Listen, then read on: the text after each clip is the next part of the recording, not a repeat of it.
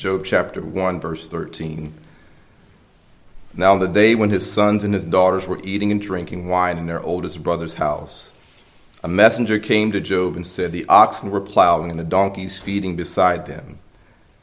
And the Sabaeans attacked and took them. They also slew the servants with the edge of the sword, and I alone have escaped to tell you. While he was still speaking, another also came and said, the fire of God fell from heaven and burned up the sheep and the servants and consumed them, and I alone have escaped to tell you. While he was still speaking, another also came and said, the Chaldeans formed 3 bands and made a raid on the camels and took them and slew the servants with the edge of the sword, and I alone have escaped to tell you. While he was still speaking, another also came and said, your sons and your daughters were eating and drinking wine in their oldest brother's house. And behold, a great wind came from across the wilderness and struck the 4 corners of the house, and it fell on the young people, and they died, and I alone have escaped to tell you. Then Job arose, tore his robe, and shaved his head, and he fell to the ground and worshipped. He said, naked I came from my mother's womb, and naked I shall return there. The Lord gave, and the Lord has taken away. Blessed be the name of the Lord.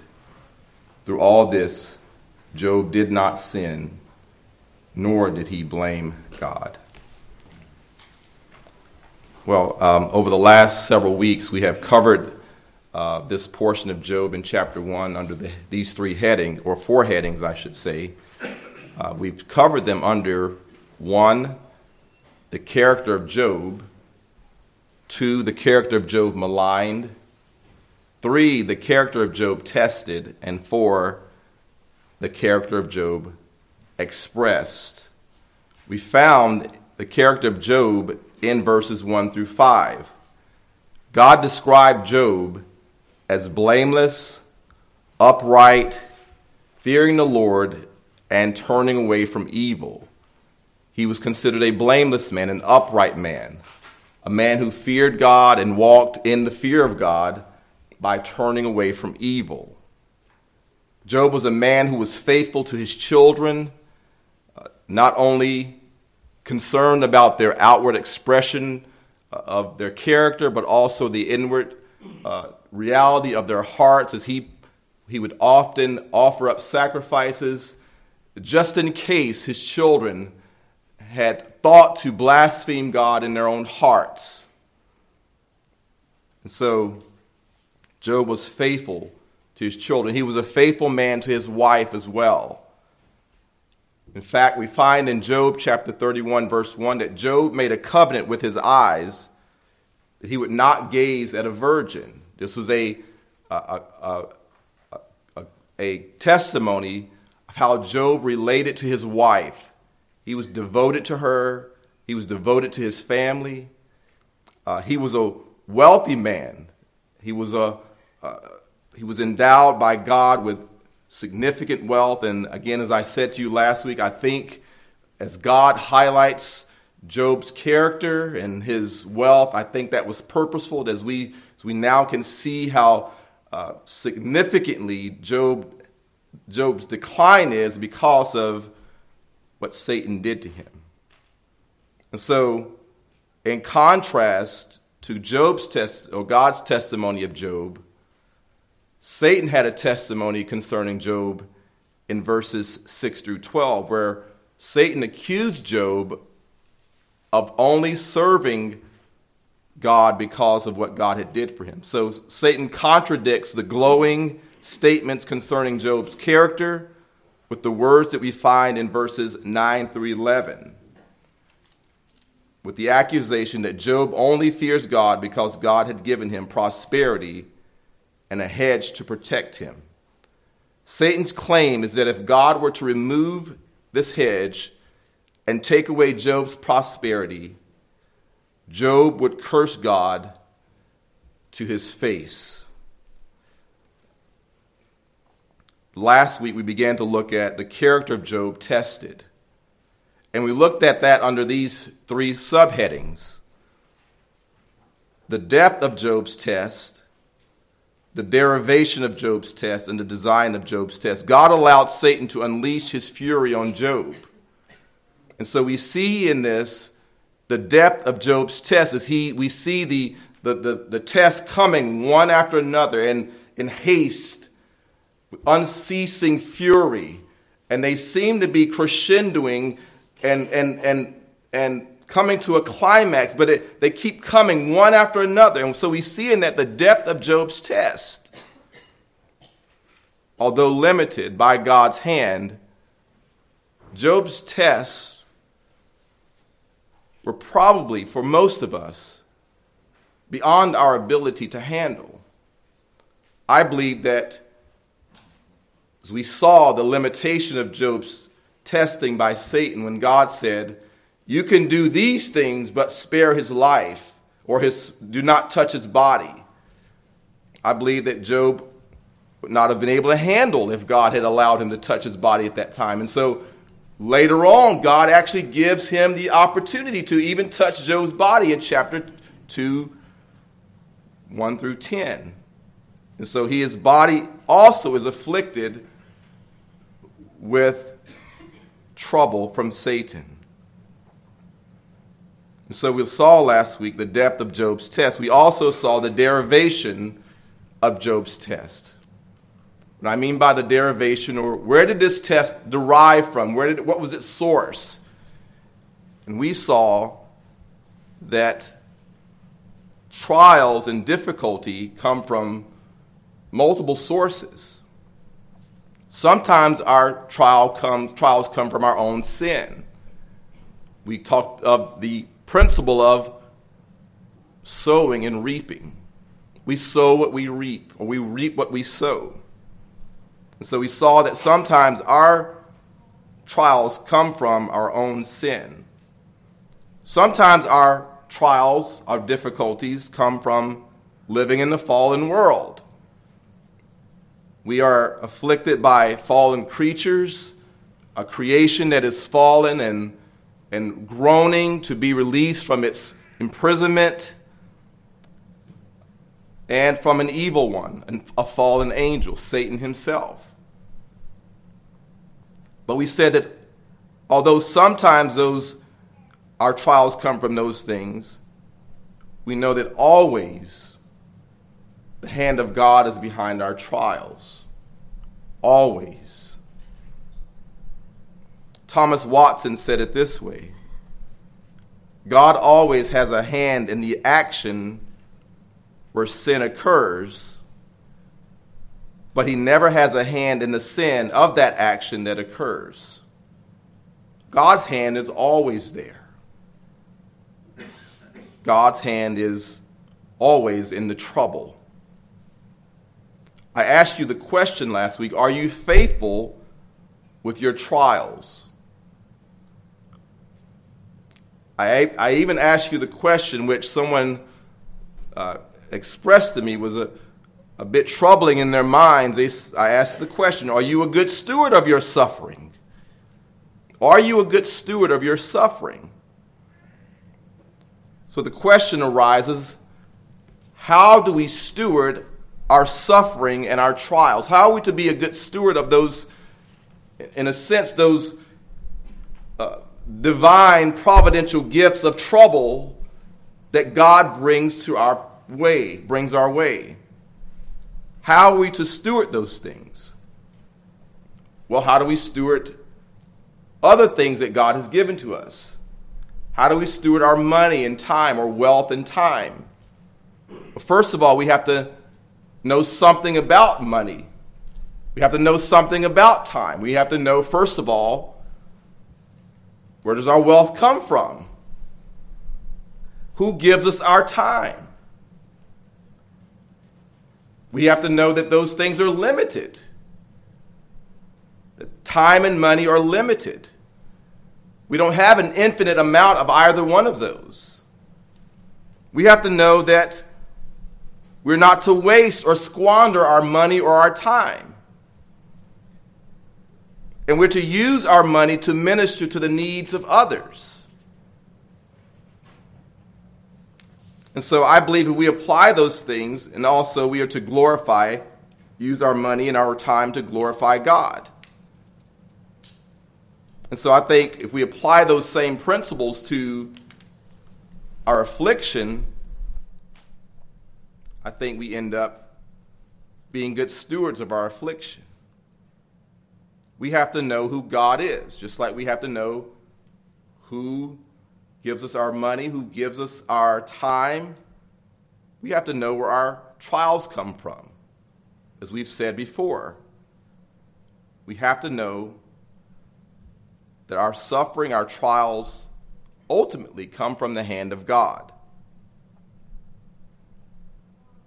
Job knew beyond a shadow of a doubt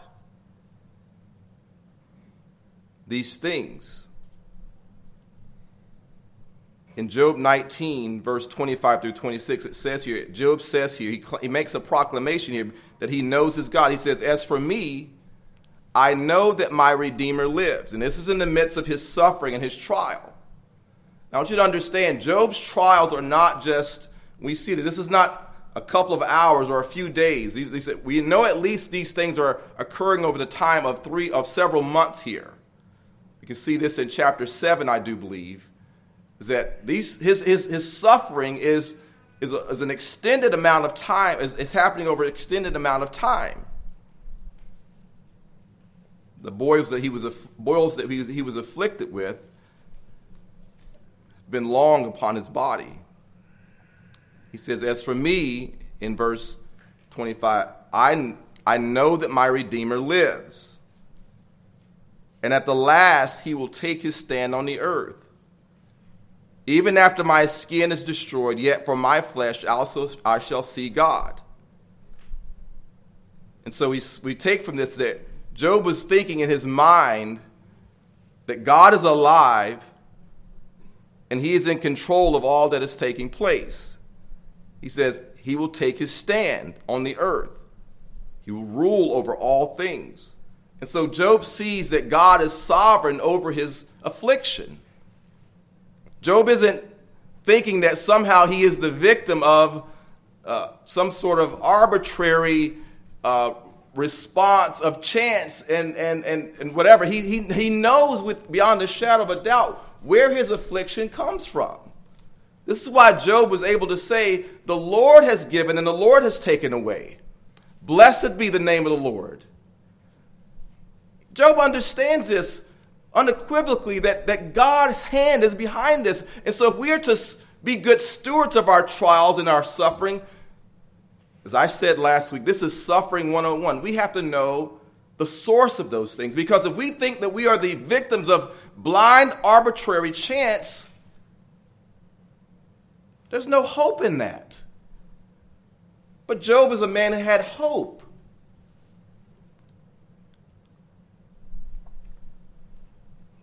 In his book, on the book of Job, his commentary on the book of Job, Steve Lawson has said this. He says, "See the simplicity of knowing God. In the absence of understanding why a particular tragedy has struck, the believer simply needs to know who is in control. God himself. God's thoughts are high above our thoughts, and his ways are far above our ways. Absolutely sovereign, yet infinitely wise, God's ways are perfect. Thus, we can trust him. When tragedy strikes, there are no explanations sent from God explaining why such an ordeal has just been unleashed upon our lives. In the midst of life's tragedies, when we most want answers, so often there are none. In these difficult hours, we must simply trust God." In order to trust God, you have to do what? You have to know God. And so we have to know our God. If we are to be good stewards of our trials, then we must know God. Secondly, we must know that our trials are temporary. We must know that they are temporary. Job understood this. This is why he is saying here in chapter 19, verse 25, and he says, "As for me, I know that my Redeemer lives, and at the last he will take his stand on the earth. Even after my skin is destroyed, yet from my flesh I shall see God. He knows there's a duration of his suffering, that it won't be forever. I think the New Testament attests to this. This is the words of the Apostle Paul in 2 Corinthians 4, beginning in verse 17. He says, "For momentary light affliction is producing for us an eternal weight of glory far beyond all comparison. While we look not at the things which are seen, but at the things which are not seen. For the things which are seen are temporal, but the things which are not seen are eternal." Chapter 5, verse 1 of 2 Corinthians. "For we know that if the earthly tent, which is our house, is torn down, we have a building from God, a house not made with hands, eternal in the heavens." And so we have to see that our trials and understand that our trials are temporary. Whatever trial we're enduring right now, whether you have been in that trial for a week, a month, a year, or from the time you were born, it's temporary. Because there's a time in that when that will end. Because there's a day of resurrection. And I believe that is another thing that we must know. We must know that there will be a resurrection. I think Job understood this. This is why he says here, "And at the last he will take his stand on the earth, even after my skin is destroyed. Yet from my flesh I shall see God." He knew with certainty that although he was enduring a trial that was, I would say, unbearable, he knew that someday he would see God. He had the hope of heaven. He had the hope of resurrection.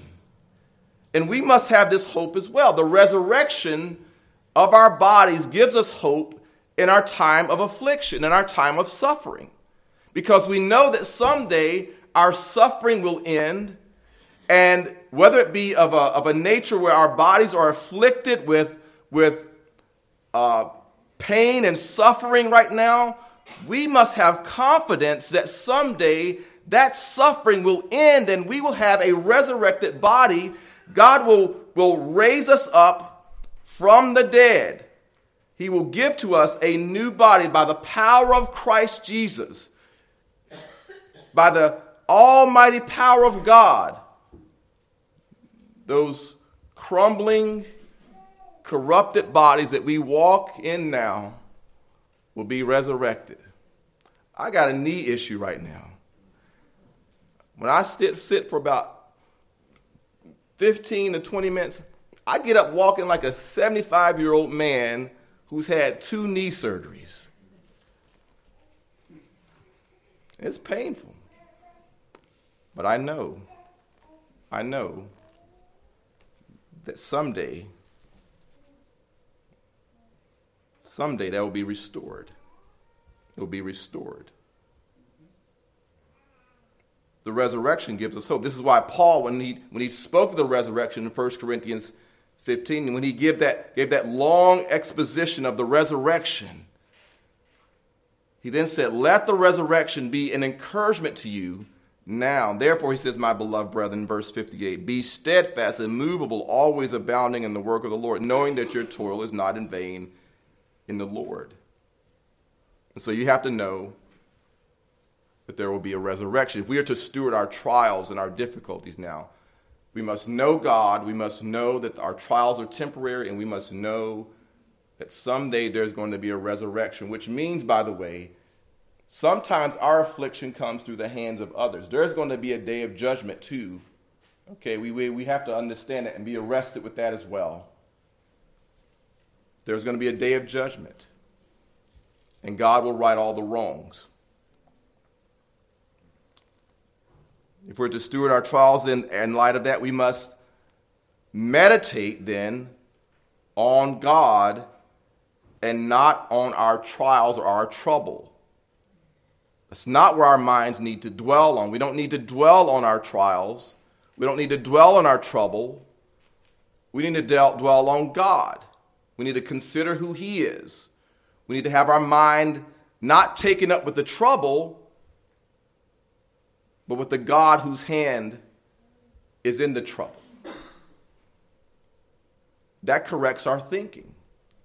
It's what Pastor Greg has been preaching on in Philippians 4 when he preached through those portions related to standing firm. If we're to endure our like Job here, if we're to endure like Job and have that, and at the end of that time have a steadfast faith in God, then our mind must be taken up with who God is, not our trouble. When we do that, by the way, when we take our minds are taken up with our problems and our issues and our trouble, what's produced? Anxiety.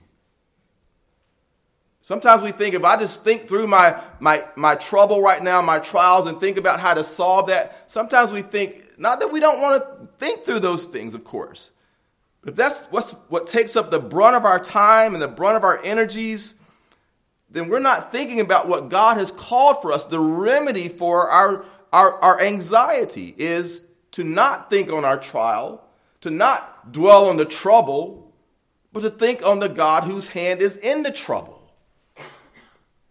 When we do that, the ship is steadied. Calm sets in. And the peace of God, this is what it says, the peace of God, what? Rules in our hearts. Okay? The peace of God will rule in our hearts.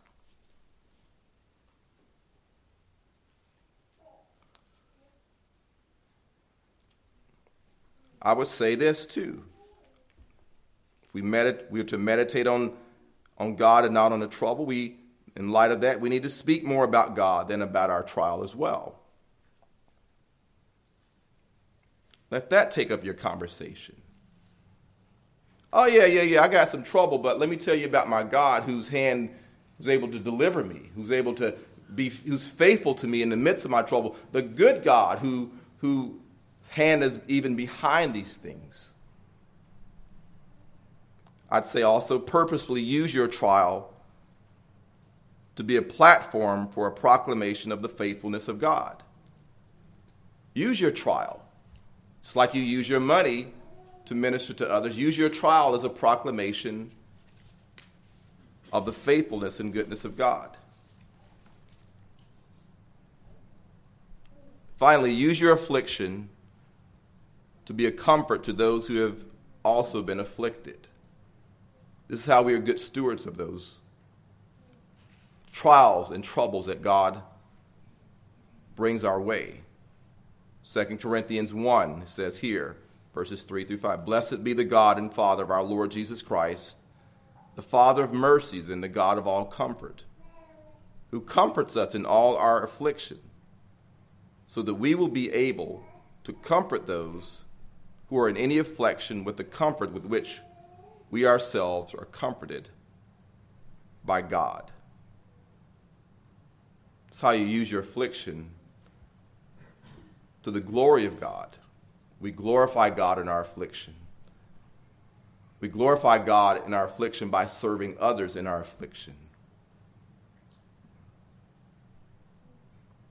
And so, wrapping up those things concerning the stewardship that we have over our trials, let us turn now to the third subheading of the character of Job tested, and that is the design of Job's test. The design of Job's test. What was the purpose behind Job's testing? In October of 2020, in a massively brutal attack, a Texas woman murdered her friend by stabbing her 100 times with a medical scalpel. The same scalpel, by the way, that this woman used to commit such a horrendous crime can also be used by a trained surgeon to perform life-saving procedure. The same scalpel that was used by this woman for evil can be used by a surgeon for good, to heal. She used the scalpel to kill. A surgeon, a trained surgeon, can use the scalpel to heal. And this is true with our trials. Satan uses the trial of Job to destroy his faith. And so Satan's design was to get Job to profane the name of God. Satan intended Job's trial to tempt him to sin. God's design was to get Job to prove the character of Job. It is to prove the character of Job. That Job was a faithful man. And so God intended Job's trial to test him, not to tempt him. Satan intended it to tempt him to sin against God. God designed it to test Job, to prove the character of God. So you can think about it in these two words. Satan intended it to profane the name of God. God intended it to prove the character of God. And so sometimes trials can either lead to a temptation on our behalf if we do not handle them rightly, or it can be just a test of God to prove our character and to prove who he is. And so we find in the book of James chapter 1, where James actually is seen here in James chapter 1, or it speaks here of, let me turn there quickly. He says here in James chapter 1, "Consider it all joy, my brethren, when you encounter various trials, knowing that the testing of your faith produces endurance. And let endurance have its perfect result, so that you may be perfect and complete, lacking in nothing." And so James here speaks of this trial here that we are enduring, that we may endure, that it's used to test our faith, to prove whether or not we are walking with God, we even belong to God. This is what's spoken of in 1 Peter chapter 1. In 1 Peter chapter 1, if you turn there with me, Peter uses this same language to those suffering Christians of the dispersion. It says in verse 6, "In this you greatly rejoice, even though now for a little while," that's temporary, "if necessary, you have been distressed by various trials, so that the proof of your faith, being more precious than gold, which is perishable, even though tested by fire, may be found to result in praise and glory and honor at the revelation of Jesus Christ." And so the trial that these whom Peter is speaking to is for the purpose of proving their faith. Who do you belong to? Where does your allegiance lie? Are you walking in faith? Or are you not walking in faith? I had someone that I spoke with some time ago. And as they lay on their bed, very sick, they spoke of the fact that the way they responded in their sickness, they realized they could not have been a Christian. Because a Christian would not have responded the way that they responded. They realize that something's wrong, something's amiss here then. I can't be saved. I can't be a believer because this is not how a believer would respond. And so we see this reality in the scriptures where a test can be used to prove. In Revelations 2, which we've just read recently, verse 1 and 2, it speaks here of the church at Ephesus. It says, to the angel of the church in Ephesus write, the one who holds the 7 stars in his right hand, the one who walks among the 7 golden lampstands, says this, I know your deeds and your toil and perseverance, and that you cannot tolerate evil man, and you put to the test those who call themselves apostles, and they are not. And you found them to be false. And so that word there, you put them to the test, is the same word we use for test. It also could be translated as temptation. You put to the test. The context determines how does the be translated. So here it's called a test. You put them to the test. Why do they put them to the test? To prove, to show forth the reality of who they are. It shows us who we are. This is what trials do to us. They reveal the heart. It can reveal if you have gods in your life that are not the true God. If you get sick, depending on how you handle that sickness, it could be that you have an idol of health and comfort in your life. If you fall on hard times financially, depending on how we respond to that, it can prove whether or not we trust God or we trust money. It proves something about us. And this is what Satan is doing. Satan is trying to tempt Job to sin, but God is proving the faithfulness of this man Job. This man Job, he's saying here, he is a choice servant of mine. He is a man of God. He is a true man of God. He does not serve me because of the things that I give to him. Job serves me because he knows that I am worthy to be served. His motives are pure and true and right and God-given to him. This is not because of the outward things that I have heaped upon him because of my blessing. No, Job understands, no, this is true of Job. God understands, no, this is true of Job because Job does this because of who I am. I'm worthy to be praised. He intended it. Satan, that is, for evil. But God intended it for good.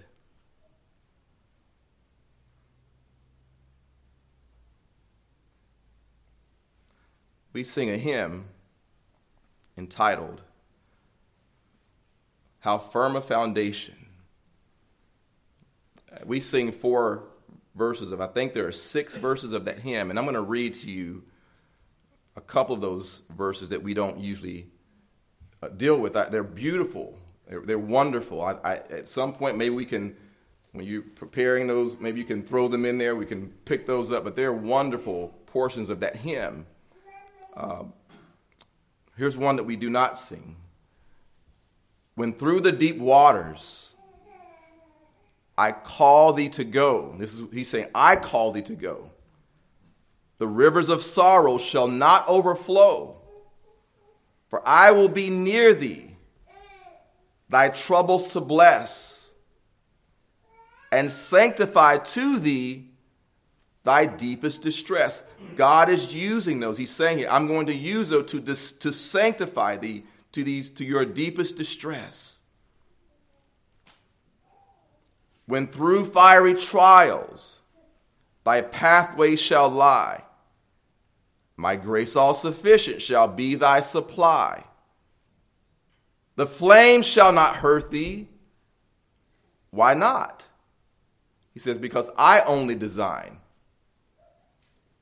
God knows how much we can endure. He doesn't hurt us. Remember what he said to Job. He said to Satan, this far you can go and no further. Don't hurt his body. Later on, don't take his life. God is ultimately controlling that. God is the one who's designed it. He knows our frame. He knows your frame. He knows my frame. The trial that God gives to you is not the same trial he will give to me, because God knows my frame. God will press us to the extent of our ability, because he knows that we need to trust him, and he knows where that line is for each of us. Your line may be here, or here, or here. My line may not be there. And so God might press you with certain trials, and your trials are, as I've said to you in the past, they are tailor-made for you. Now, we have, of course, common temptations, but the specifics of your trial are tailor-made for you. You got sickness in your body. That's a tailor-made trial for you. Whether it be a permanent affliction, a temporary affliction, that is for you. If you have a wayward child, that affliction is for you, because God knows what you need. He knows how to test you. It's like an athlete. You push an athlete to the limits of his strength and his endurance, and then he stops, and then he does it again. He keeps doing it over and over again, and then someday he's stronger. He's able to do that. He's able to go a little bit further. And God uses that to build our faith. I told my son recently, he was asking me about working out, and I told him, I said, if you want to build your endurance for a basketball game, you need to run 2.5 miles. So that's about how far you run in a full game. About 2.5 miles. So I said, run 2.5 miles. If you do that, you'll find that you are able to. And he did that. He started doing that. Next game he played, he was like, my wind was much better this time. And God does this. He pushes us to that limit where it is actually beyond our strength. You know that, right? You know it's beyond our strength, because if it was within your strength, you wouldn't need God. He pushes you beyond your strength, because if he did not push you beyond your strength, you would not cry out to God for help. And where you are right now, whatever that trial is, God is pushing you beyond your strength, because he knows that if it's within your strength and your ability to handle that, you wouldn't handle it. You would do it on your own. And so, whatever that may be,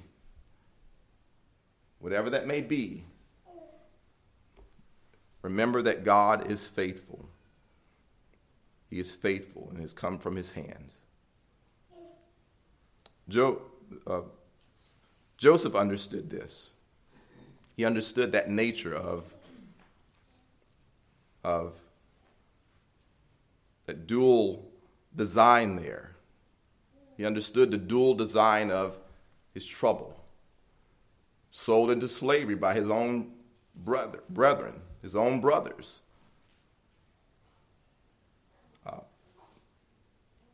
Imprisoned twice, forsaken by those who he thought would be of aid to him. But God, in his kindness and compassion, raised him up.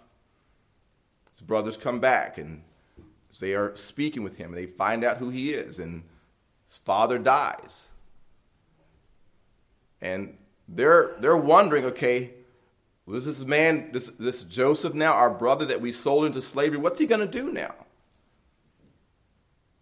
Is he going to kill us now? Is he going to have us destroyed? And what did he say? What did Joseph say? He says, do not be afraid. For am I in God's place? He's letting them know this is God's place. I'm not in God's place to now bring judgment upon you because of what you did. God brought this upon me. He says, and as far as you You meant evil against me. You meant it to destroy me. He says, but God meant it for good, in order to bring about this present result, to preserve many people alive. He knew he meant it for good. They meant it for evil, but God meant it for good. In John chapter 11, we have another occasion where men intended something for evil, but God intended it for good. In John chapter 11, verse 48, it says, if we let him go, speaking of these are the religious leaders, it says, all men will believe in him, speaking of Jesus. And the Romans will come and take away both our place and our nation. But one of them, Caiaphas, who was high priest that year, said to them, you know nothing at all, nor do you take into account that it is expedient for you that one man die for the people, that the whole nation not perish. Now, he meant that for evil, didn't he? We say that was evil. In fact, it says, verse 53, so from that day on they planned together to kill him. Jesus was murdered. He was murdered. It was a plot. It was a conspiracy. They conspired to kill the Son of God.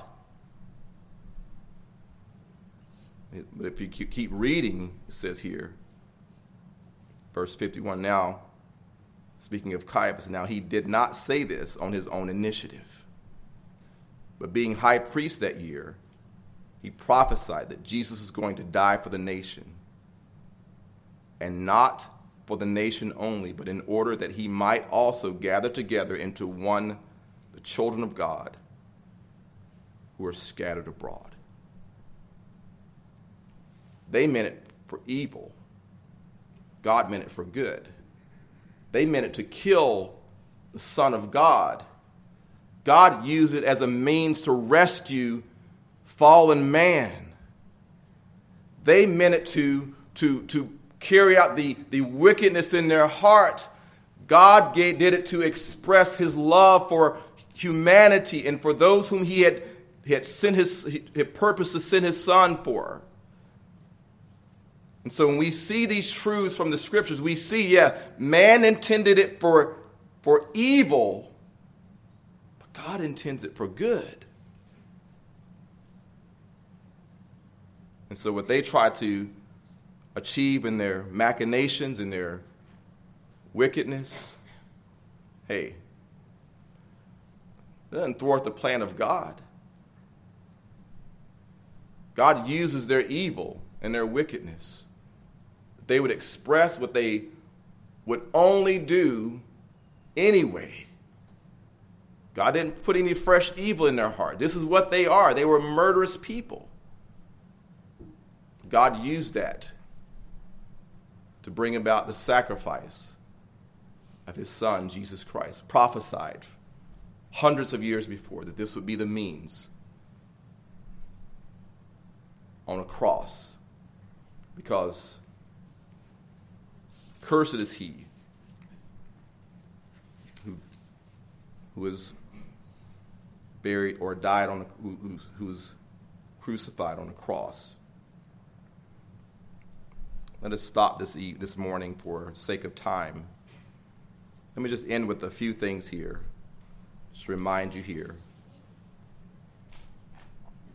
Just remember, God's design in our trial is that we become conformed to the image of Christ. God's design in our trial is that we become less attached to this world and long more for heaven. God's design in our trial is to show forth the genuineness of our faith. And God's design in our trials is that we would walk humbly before God. Let us close with the word of prayer. Father, thank you for this time. Thank you for your word. We pray, God, that you would use these things in the hearts of your people. Give us what we need, Lord, that we might endure our trials, Lord, maybe in like manner like Job, that we would endure with, have the endurance of Job. That we would do it to your glory. We would be stewards of our trial. We would not waste our suffering, that we would use them to minister to others.